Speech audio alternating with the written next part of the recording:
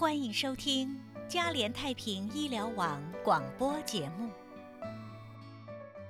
非常开心邀请了眼科外科也是青光眼专科的赵医师来跟我们谈一谈糖尿病会引起的眼科症状。什么是眼科症状？是的，那糖尿病呢，基本上是影响到全身的血管，尤其是小的血管和显微血管。那哪里有显微血管呢？那眼睛的每个构造都很小，所以眼底里面充满的显微血管。是。那糖尿病会让这些血管的墙呢变得比较弱，所以里面的血呀、水啊都会流出来。是，也就是为什么我们会说眼底会出血、会积水，所以糖尿病会导致这样的结果。是。那如果说糖尿病会影响到眼睛，那会产生哪一些的眼科的疾病呢？是，那如果糖尿病很严重的时候呢，它还会导致眼底脱落啊，就是视网膜玻璃脱落。是或者是蛮严重的青光眼和白内障等等。有没有办法预防吗？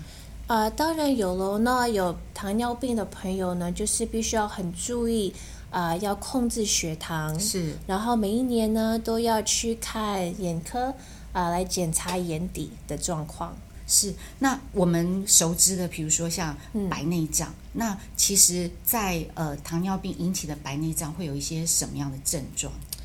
是。那白内障基本上呢，病人视力会变得比较模糊，颜色呢也不会那么鲜艳，而且晚上的时候开车的时候他们会说，哇，怎么对方的来车的光这么强，然后会让他们就慢慢的晚上也就不开车了。是。您刚刚有说视力会变模糊，近视跟老花视力也会变模糊啊，那怎么样区别呢？是的，所以如果病人进来说我的视力很模糊，是，那我们一般会看是不是干眼症啊，或者是要调整一下眼镜。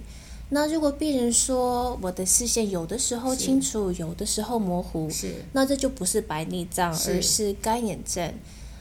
或者是如果我们可以调整一下度数啊，然后病人就认为视力会变得比较清楚了，那也就不是白内障。其实我们大部分50岁以上的朋友呢，都已经有白内障了。那像青光眼的部分的症状又是怎么样？青光眼基本上一开始什么症状都没有，也就是为什么我们跟病人说应该每一年都做眼底的检查。了解。因为青光眼当病人已经发现的时候呢，那已经就是太晚了。那所以会比白内障更难发现。是的，是，对。感谢收听嘉联太平医疗网广播节目，祝您有美好的一天。